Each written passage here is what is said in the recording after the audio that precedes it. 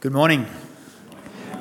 If we haven't met, my name is Andrew. I'm also a member of staff, and we're carrying on this morning in our series on stewardship, giving, generosity, in particular in light of the third phase of our building project, which is just about to start. So that's a bit of a frame for the talk you're about to hear, especially if you haven't been coming regularly to St Matthew's. You might be familiar with the history, the very, very early history of the Christian church. Because not long after Jesus returned to be with his Father, the Holy Spirit was released on his disciples, who then, in the power of the Holy Spirit, started to announce this great news that Jesus indeed was risen, he was ascended, it was possible for people to be reconnected with God by trusting in him. And the church grew so quickly that the apostles made the wise move to appoint what they called deacons to take care of waiting on tables, or the organisation of the church, so that they could be dedicated to the preaching and teaching of the word and prayer. And Stephen was one of the deacons who was elected to take care of the organising of love in church, if I can put it that way. But he was obviously also someone not only full of the Holy Spirit, but very, very aware of the big picture of God's promises to his people and the world, because when he was called in front of the Jewish ruling council that had also tried Jesus, he gave a really, really full explanation of what God had been working out through Abraham and Isaac and Jacob and Moses, and now completed in the Lord Jesus. And the picture was so full and his confidence was so great that they stoned him, because he couldn't take a backward step from testifying that Jesus really was God's Messiah. And in the weeks and months and years that followed that, those people who were followers of Jesus left Jerusalem, many of them left Jerusalem, and the remnant of the Christian church that remained at Jerusalem was really having a hard time, experiencing persecution and famine. And that's kind of the context for 2 Corinthians chapter 8. What Paul and others have been doing amongst the Christian churches that have been now established outside of Jerusalem is taking up a collection for the Christians who are having a hard time in Jerusalem, those whose faith is being tested there. And what he says basically is he's kind of testing the faith of the Corinthians, if I can put it that way, saying, how sincere is your love? And how are you going to keep showing that in giving money to support the saints in Jerusalem? That's the test that Paul is putting on them in 2 Corinthians chapter 8. And he's kind of saying this: did the generous self-giving of the Lord Jesus mean his people about 1,500 kilometres away from Jerusalem have to keep being generous back to their brothers and sisters in Jerusalem? And he says this, you might like to look from verse 7, 2 Corinthians chapter 8, verse 7. But since you excel in everything, in faith, in speech, in knowledge, in complete earnestness, and in the love we have kindled in you, see that you also excel in this grace of giving. I'm not commanding you, but I want to test the sincerity of your love by comparing it with the earnestness of others. And here's the reason he's saying it all. For you know the grace of our Lord Jesus Christ, that though he was rich, yet for your sake he became poor, so that you, through his poverty, might become rich. This is a love test. Is the Lord Jesus' love reflected in their love for Jerusalem? Is the generosity of the Lord Jesus reflected in their generosity for the Christians in Jerusalem? Obviously, like I've already said, the reason for our series right now is the new church building. So let's be really clear. It's not a crisis. It's not an emergency. Nothing of the magnitude of what the Jerusalem church was facing. But it is an opportunity for us to do a heart check. It gives us the chance to do a generosity or a partnership check. And that's what I'm going to be pressing into that in the conclusion of my talk today. And the question is this: how sincere is my love for the Lord Jesus, and how is that going to show in generous partnership with others who are going to come after me and use this building and that building and who knows what else. But that's the challenge for me, to check in on my heart, and the challenge for you to be checking in on your heart, and for us all to be considering the part that we're going to play in contributing financially to that. Please join me and let's pray. We need God's help as we do it, to stay awake, to stay alert, and hear his voice as he comes to us through his word now. Let's pray. Lord, have mercy on us. Thanks that you already have, Father. You've poured out your grace through the Lord Jesus Christ, that though he was rich, yet for our sakes he became poor, so that we through his poverty might become rich. Hallelujah. We're so thankful. Please help us to hear this good news of your grace again today, and to allow your Holy Spirit to do that heart check on us, Father, so that we might see whether or not the Lord Jesus' generosity is also overflowing through ours. And we ask it in Jesus' name. Amen. So my first point is this, that the whole talk is actually entitled The Generosity of Jesus, but the first point is the same title, The Generosity of Jesus. Because the reason for this love test is the generosity, the gracious love of the Lord Jesus Christ. And I'm going to read verse 9 again. It's my key verse for today. It's a cracker. It's so good. Verse 9. For you know the grace of our Lord Jesus Christ, that though he was rich, yet for your sake he became poor, so that you through his poverty might become rich. So this is the foundation of everything that Paul wants to say. It's the reason the conversation gets started. Christian giving, real Christian generosity, is what Jesus already did. It's so good.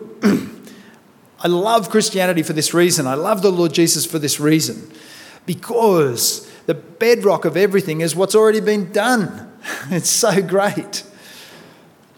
His generosity poured out completely on us as he emptied himself. So he intervened when we didn't deserve it. Romans chapter 5 verse 8. While we were still sinners, Christ died for us.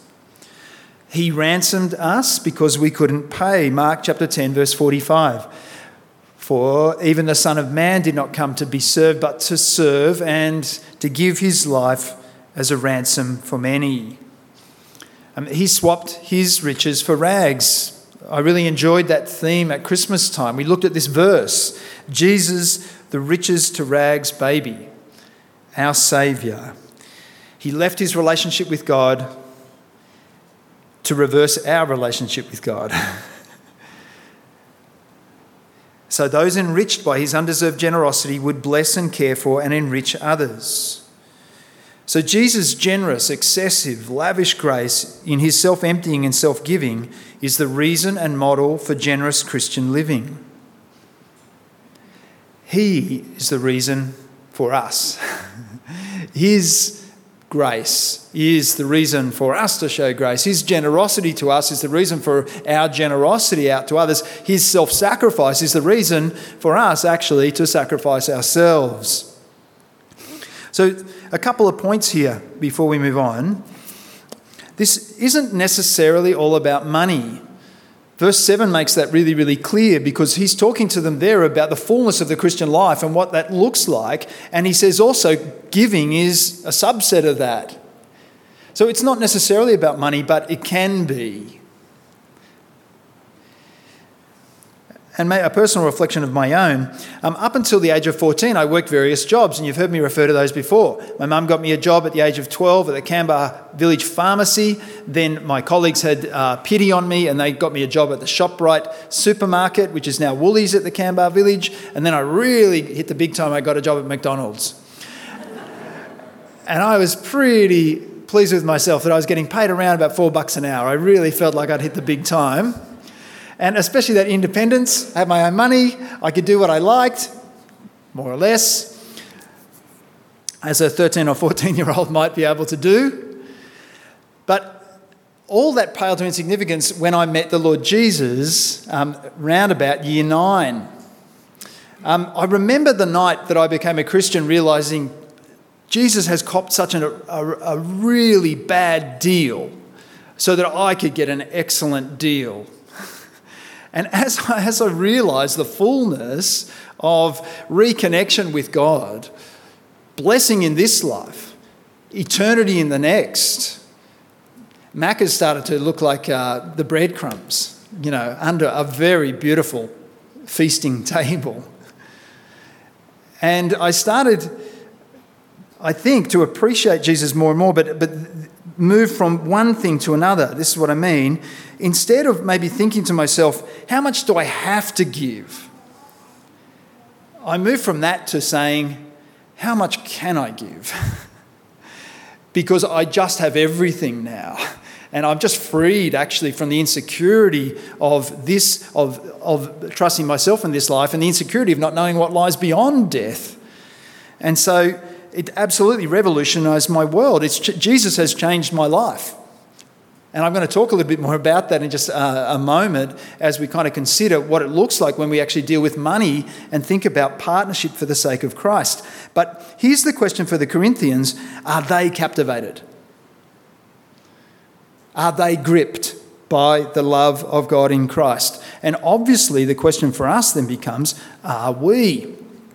So that's the generosity of Jesus. Second point, the generosity of the Macedonians.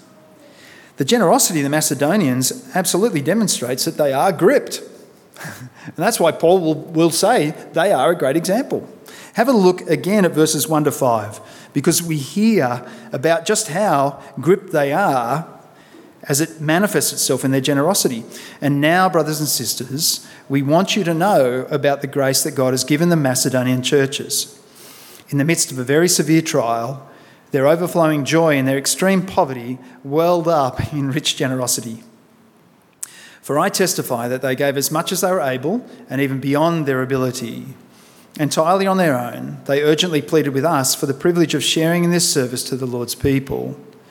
And they exceeded our expectations. They gave themselves first of all to the Lord, and then by the will of God also to us. So Paul's confident to say that the Macedonians have received the generosity of Jesus because they are transformed by it and living it out.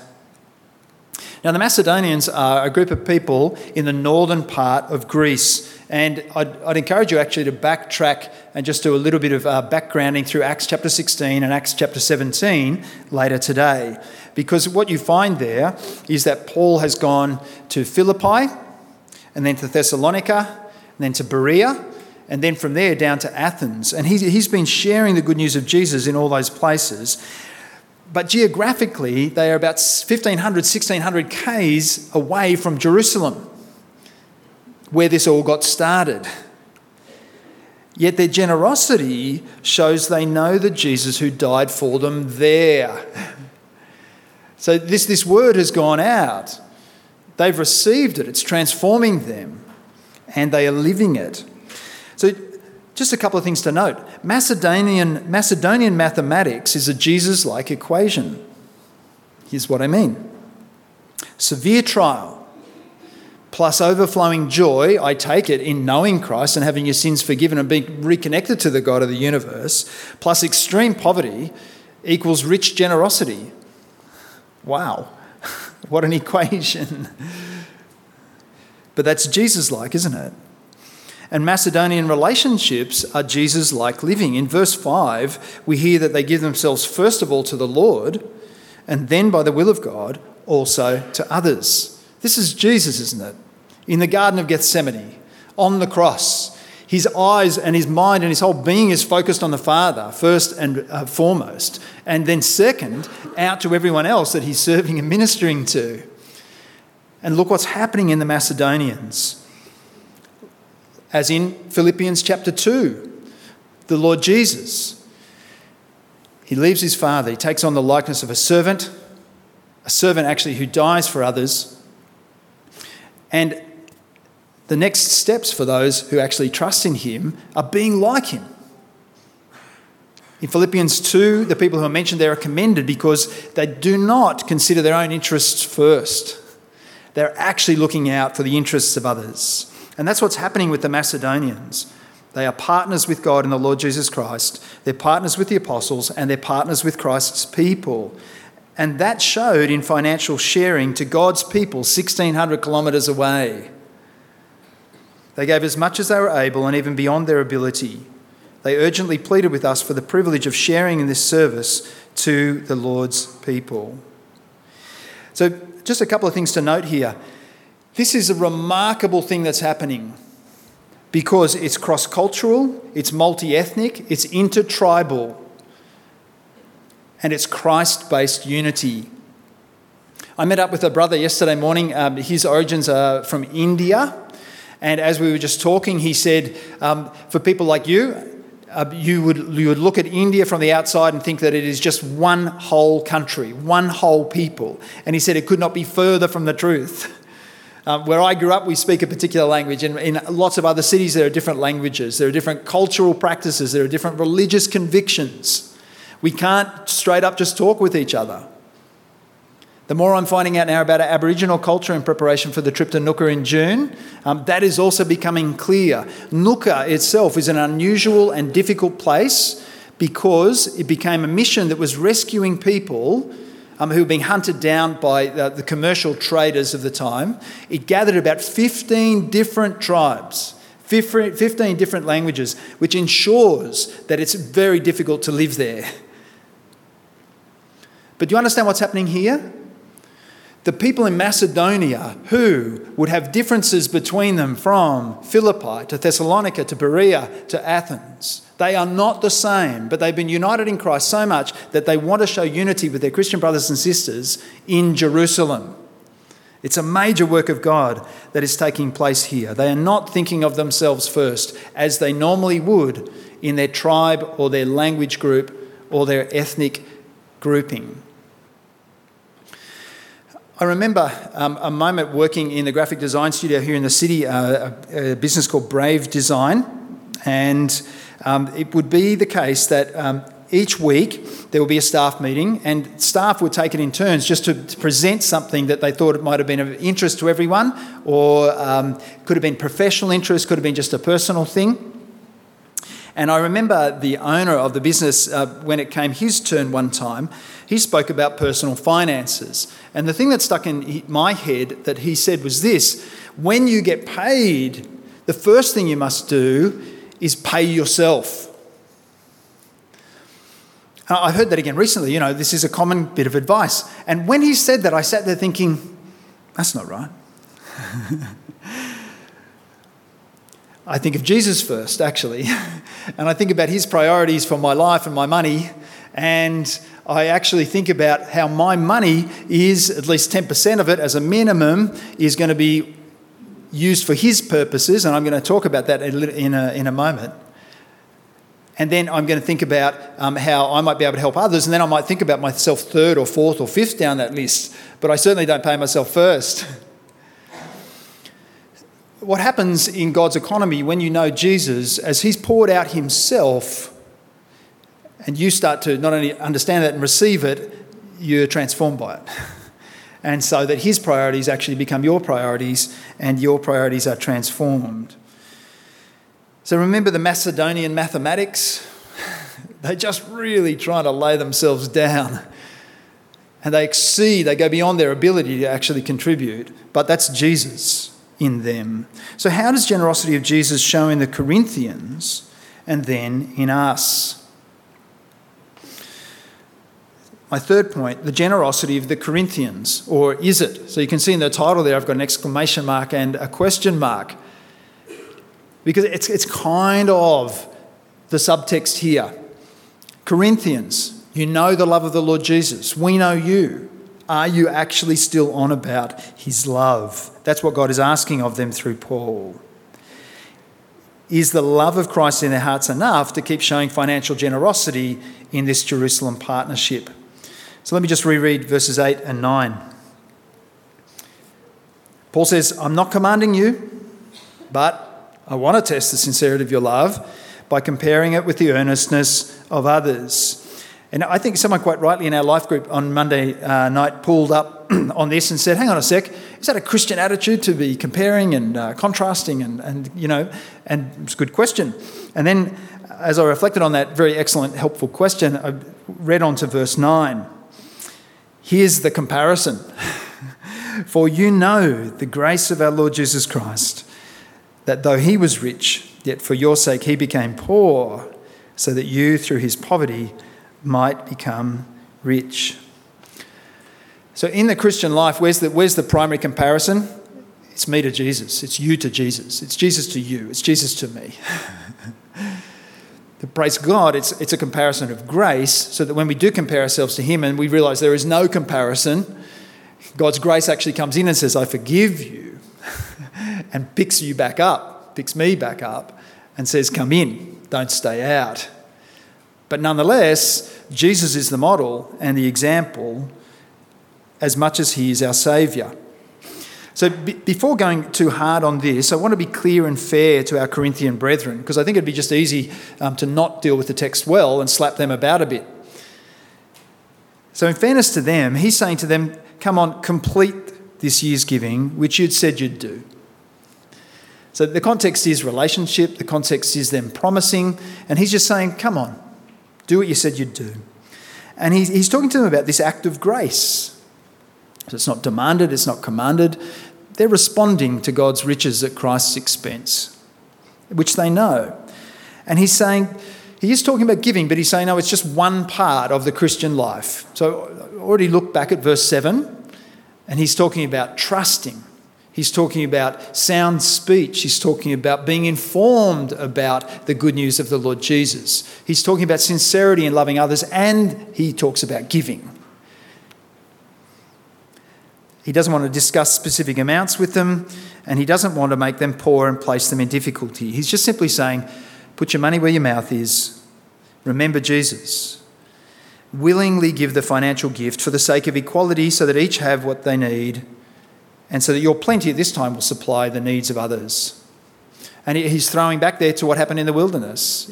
Recorded in Exodus, the Lord himself rescues them, provides the manna and the quail, and he provides exactly as much as anyone needs. And guess what happens now in the Christian church? That's what we need to be on about. Knowing each other well enough so that we can supply the needs of one another. But nonetheless, here is the love test. Does Jesus' generosity, which shows in the Macedonian generosity, show in the Corinthian generosity? So, a couple of things to note and a reflection. He's talking about Jesus because following Jesus shows him being like Jesus. That's a good thing for us to kind of wrestle with. Is that happening for us? And we need to see that he's talking about grace, not money. So in fact, I probably should just say here, it's probably better to pause in your thought and in your wrestling with what I'm talking about this morning if verse 9 is not really clear to you yet. If you can't really say, I know the grace of our Lord Jesus Christ, you probably just need to stop there. Because otherwise what you're going to hear me saying in just a moment is just do. And I don't want you to fall into that trap, nor does the Lord God. That's why he's put verse 9 there. So what Paul wants to actually draw them back to all the time is the grace of God in the Lord Jesus Christ and appropriate thankful response to that. So you just need to check in with that. But money will show our heart. You can tell how our following of Jesus is going by checking with the way that we use our wallet, with the way that our bank accounts actually relate to anything that the Lord Jesus is on about. So, are we living in partnership or going solo? Do we just think about our Christian living as ourselves, or maybe just those who are really tight and closest to us? Or are we thinking about God's purposes in the world? Because at this point, it's better to stop and audit yourself and get your heart sorted so it actually beats for Jesus and so that your life actually shows it, because it's better to have no buildings and a heart that beats for Christ than beautiful buildings and a dead heart. So let me just say that again. I like it, and I think it's right, but I think it's really, really important. It's better to have no building and a heart that beats for Jesus than beautiful buildings and a dead heart. That's pretty well what we saw last week in Jesus assessing the people who are giving out of their abundance and the widow who gives her 2 copper coins. And he says, no, I'll tell you the analysis of heaven, what's going on here. She gets it right. She gets it right. Because her heart is completely devoted to the Lord and she is trusting him completely. But even more than that, how serious Jesus is, Mark records that in the next chapter, Mark chapter 13, out they walk from the temple and his disciples say to him, Lord, look at all these beautiful buildings. Look how magnificent and wonderful they are. And he says, not a stone will remain on stone. This whole place is coming down. It's a key moment for him basically saying Israel has misunderstood the grace of God because everything that they've engineered is not about God's mercy. So much so that they would leave a poor widow being poor. She should never have existed in Israel if they were actually doing what God said they should be doing. But lo and behold, in the presence of the rich, a woman is allowed to be poor and destitute. They have not understood the grace of God. And so that's the challenge for us. And we want to pray for ourselves, and I think especially for the building committee, and I do praise God for the Christ-centred heart of those on the building committee, but pray even more that the building committee's first prayer and our first prayer in this whole thing that's just about to take off, you might have noticed some of the changes this morning. That's just after the working bee yesterday. Watch this space, right? But we need to be praying for our brothers and sisters that they are praying for us, that this whole thing is going to be about Jesus and not about a building. Because if we get that wrong, we'll be guaranteeing actually that people will be seeing the building and forgetting about Christ. So, the Corinthians are being asked to take a love test, a heart check. Do they have a sincere love like that of Jesus? So as I come into this final point, I'm just going to say again what I said at the start, and I've said along the way. The building project is not an emergency. Our building project is not a crisis like what was going on in Jerusalem, but it is an opportunity to check our hearts. And that's why I've entitled this last point, Our Intentional Grace. Because how does the undeserved kindness and mercy of God in Christ show itself in our intentional organising of grace to others? And this is kind of what I mean. The undeserved favour that created the relationship with God and with each other is to be the intentional ongoing grace that characterises it. So the thing that gets it all started has to be the thing that actually keeps it going. And that is the grace of God in the Lord Jesus Christ. So, I'm going hyper-practical in this last point, but I need to make some caveats because what I'm about to do, some of you will deeply object to, and some of you will be really glad that I've done it, okay? Because what I'm about to share with you is how I organise intentional grace in giving in partnership with others off the back of what I earn. And I feel like it's really, really important because what I've discovered recently, and that's why partly why I'm so keen on SOAP that Ian has kind of brought to us, I've assumed a lot about people's Bible reading habits and that people are being taught how to read the Bible. And that's bad because it means that people like me just assume that everyone gets it and I don't do anything about teaching it. But I think that could be the case with regard to giving, okay? And so I'm going to be really super practical in these last kind of 2 points that I'm going to make. So, the big frame. I really seek to put Jesus over everything. I then ask, Lord, how can you use me? The gifts and abilities that you're giving me, how can they be best put to your service? The money that you're giving me, how does that get portioned out so that it reflects actually your priorities in this world? The time that I've got available, how can I make that available to other people in the name of Jesus, whether that's clear or not? There's just my kind of hidden motivation. So what that has meant is, at least as far as I'm concerned, and Sarah and I are concerned, and our family's been concerned, it's basically taken us into vocational service, okay, and Italy. And at least 16 years of not earning anything that we would bank, but always saying in the context of that, at least 10% is our minimum, and even as missionaries on the field, we would make sure that we kept getting our hearts right by ensuring that we would give 10% of what we were sent to live on. We don't own a house, and it's highly unlikely that we will, But as I look forward into the future, I often can be quite anxious because of our financial situation. But when I look back in the past, I see God's provision and all my fears disappear. Because it's a miracle that we're actually here where we are today, I believe. But that has been because of partnership with him and partnership with you, quite seriously.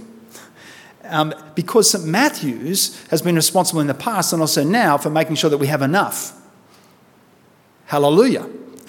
Thank you. It's been good. So that's the bigger frame for me being very specific now. Can you put the next slide up, please? Yeah. So don't refer to any money that we pass on as giving. It's returning. And I think that's in keeping with what David says in 1 Chronicles 29.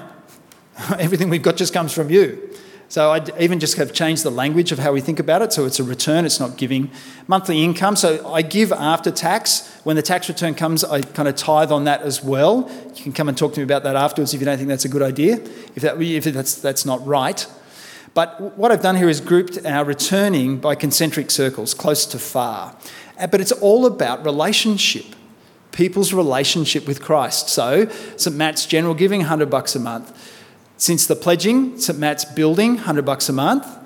City Bible Forum, which works in offices in Canberra to be promoting Christ and gathering Christians so that they can be strengthened and also grow in sharing Jesus.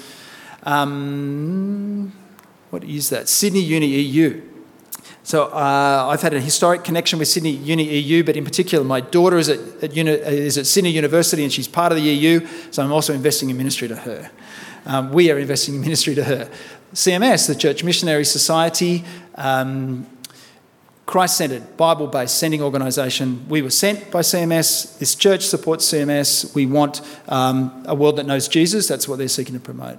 Bible Society, literally putting the Bible into languages that people can understand and putting the Bible into people's hands so that they can know the Lord by his word. Open Doors supports persecuted Christians around the world. So that fits pretty well, I think, with 2 Corinthians chapter 8, that our brothers and sisters would be supported both spiritually and materially. Compassion, we support a compassion child in El Salvador. That's material provision, but also some spiritual input. Plan is an international organisation that is seeking to feed malnourished girls and women in difficult situations around the world. I was holed up one day by a guy down at South Point. I listened to him for too long. I felt that was a good idea, what they were on about, and felt that we needed to expand also our giving and in a more humanitarian kind of a way. And since the Ukraine war, humanitarian assistance with OM, so that's $100 a month. So that takes us out to about $800 a month just off my salary, which is around about 12%. So I've kind of worked off 10% being a minimum, trying to push into generosity beyond that. So that's the bigger frame for me talking now about how I'm thinking about giving into the building project. And before the next slide, I just want to say a couple of things. When I was a teenager, I didn't realise I was cleaning these bricks for you. And as I reflected on that, it's been a really cool thing to reflect on because I had no idea I was paying it forward. It was kind of a fun initially to be cleaning bricks with that brick cleaning machine, and then as it dawned on me that this was going to be a prolonged thing, that there were lots of bricks and we needed to keep persevering. It was a big deal, but it's been such an excellent thing that to be a partner with you in providing a place where the gospel would keep being preached that I didn't even know about was going to be so significant. And this place has been very significant for us as you sent us, as we would come back each time and the gospel was still being preached here. This has been an excellent investment for really a minimal kind of input, right? And I praise God for the working bee yesterday because I know at least of one person who turned up because he says, I don't have a lot of money, but I got some time. And so he turned up. Praise God. So good. So the benefit from the building is going to be a forward benefit. It's putting a roof over the growth that's been happening, but our prayer needs to be that it's going to be a centre for gospel ministry and future partnership not burdened by debt. So that's kind of our push at the moment. Why do we want to see if we can really put a super dent in the money that we expect to pay quickly. It's because we just won't pay as much, but also we will not leave a legacy of debt for those who come after us. So it's just going to be a wonderful expression of partnership if we can have a really good crack at that. But like I said before, our best prayer must be that what goes on in that place is determined by this, by the Lord through his word. Because if it's not, we've lost it. We've absolutely lost it. And our efforts will come to zero. Worse than that. So before the last slide comes up, I need to say this. With the figure that I'm about to mention, some of you will look at that and think, I can do heaps more than that. And so you should. And some of you will look at the figure that I'm about to put up, and even some of the figures I put up there saying, I can never do that. You don't have to. Because the principle is generosity with what God has given you, not that we all give the same amount. So please be very, very clear about that, okay? Some will give a lot numerically, some will give a little numerically, but paying it forward, our brothers and sisters in the future will have what they need. And that's what we want. Can you put up the next slide, please? So this is how we are thinking about it. To contribute $12,500 over the next 4 years, which would be roughly $3,125 a year, $260 a month, $65 a week. So the figure at the bottom is wrong. That'll push at least the giving on my side of our income up to about 16% of the total. So that's going to hurt. That will mean a sacrifice, and there'll be some things that we won't do as a result of it. But I feel like it's a good heart check for me and for us to press into generosity rather than just kind of be laying aside some stuff for ourselves into the future. Because like I said, when I look forward into the future, I get a bit nervous. I'm still trusting God. When I look into the past, I breathe a massive sigh of relief because I know how faithful he's been. But for each of us, that we would contemplate how our partnership, paying it forward, is going to look. And relax, it's not going to be the same for each of us. And like I said before, for some of you, you'll look at that and think, $65 a week, I can 4 times that, 5 times that, please do. But others of you, amen, there we go. Do I hear an amen? Yeah, at least one from the front here on my right. But others of you will look at that and think, I cannot do that. No problem, no problem. Because those of us who are able to, we will. To ensure that those who can't now and can't in the future will have what they need. That's our task. No problem. Please join me. Let's pray that the Lord would move us as he wills. Let's pray. Father, please help us to see that it's better to have no building and a heart that beats for Jesus than plenty of beautiful buildings and a dead heart to your grace. We're just so thankful for your goodness to us in Jesus. We don't deserve it, but we'll certainly take it. And Lord, we know that with the help of your Holy Spirit, we can have buildings that are functional and good and hearts that beat for Jesus. So we pray that you would do that miracle in us. Not just in us, Lord, who are part of this generation preparing this building, but for the generations to come, Lord God, that what they would understand of us is your grace in the Lord Jesus Christ. And we pray it in Jesus' name. Amen.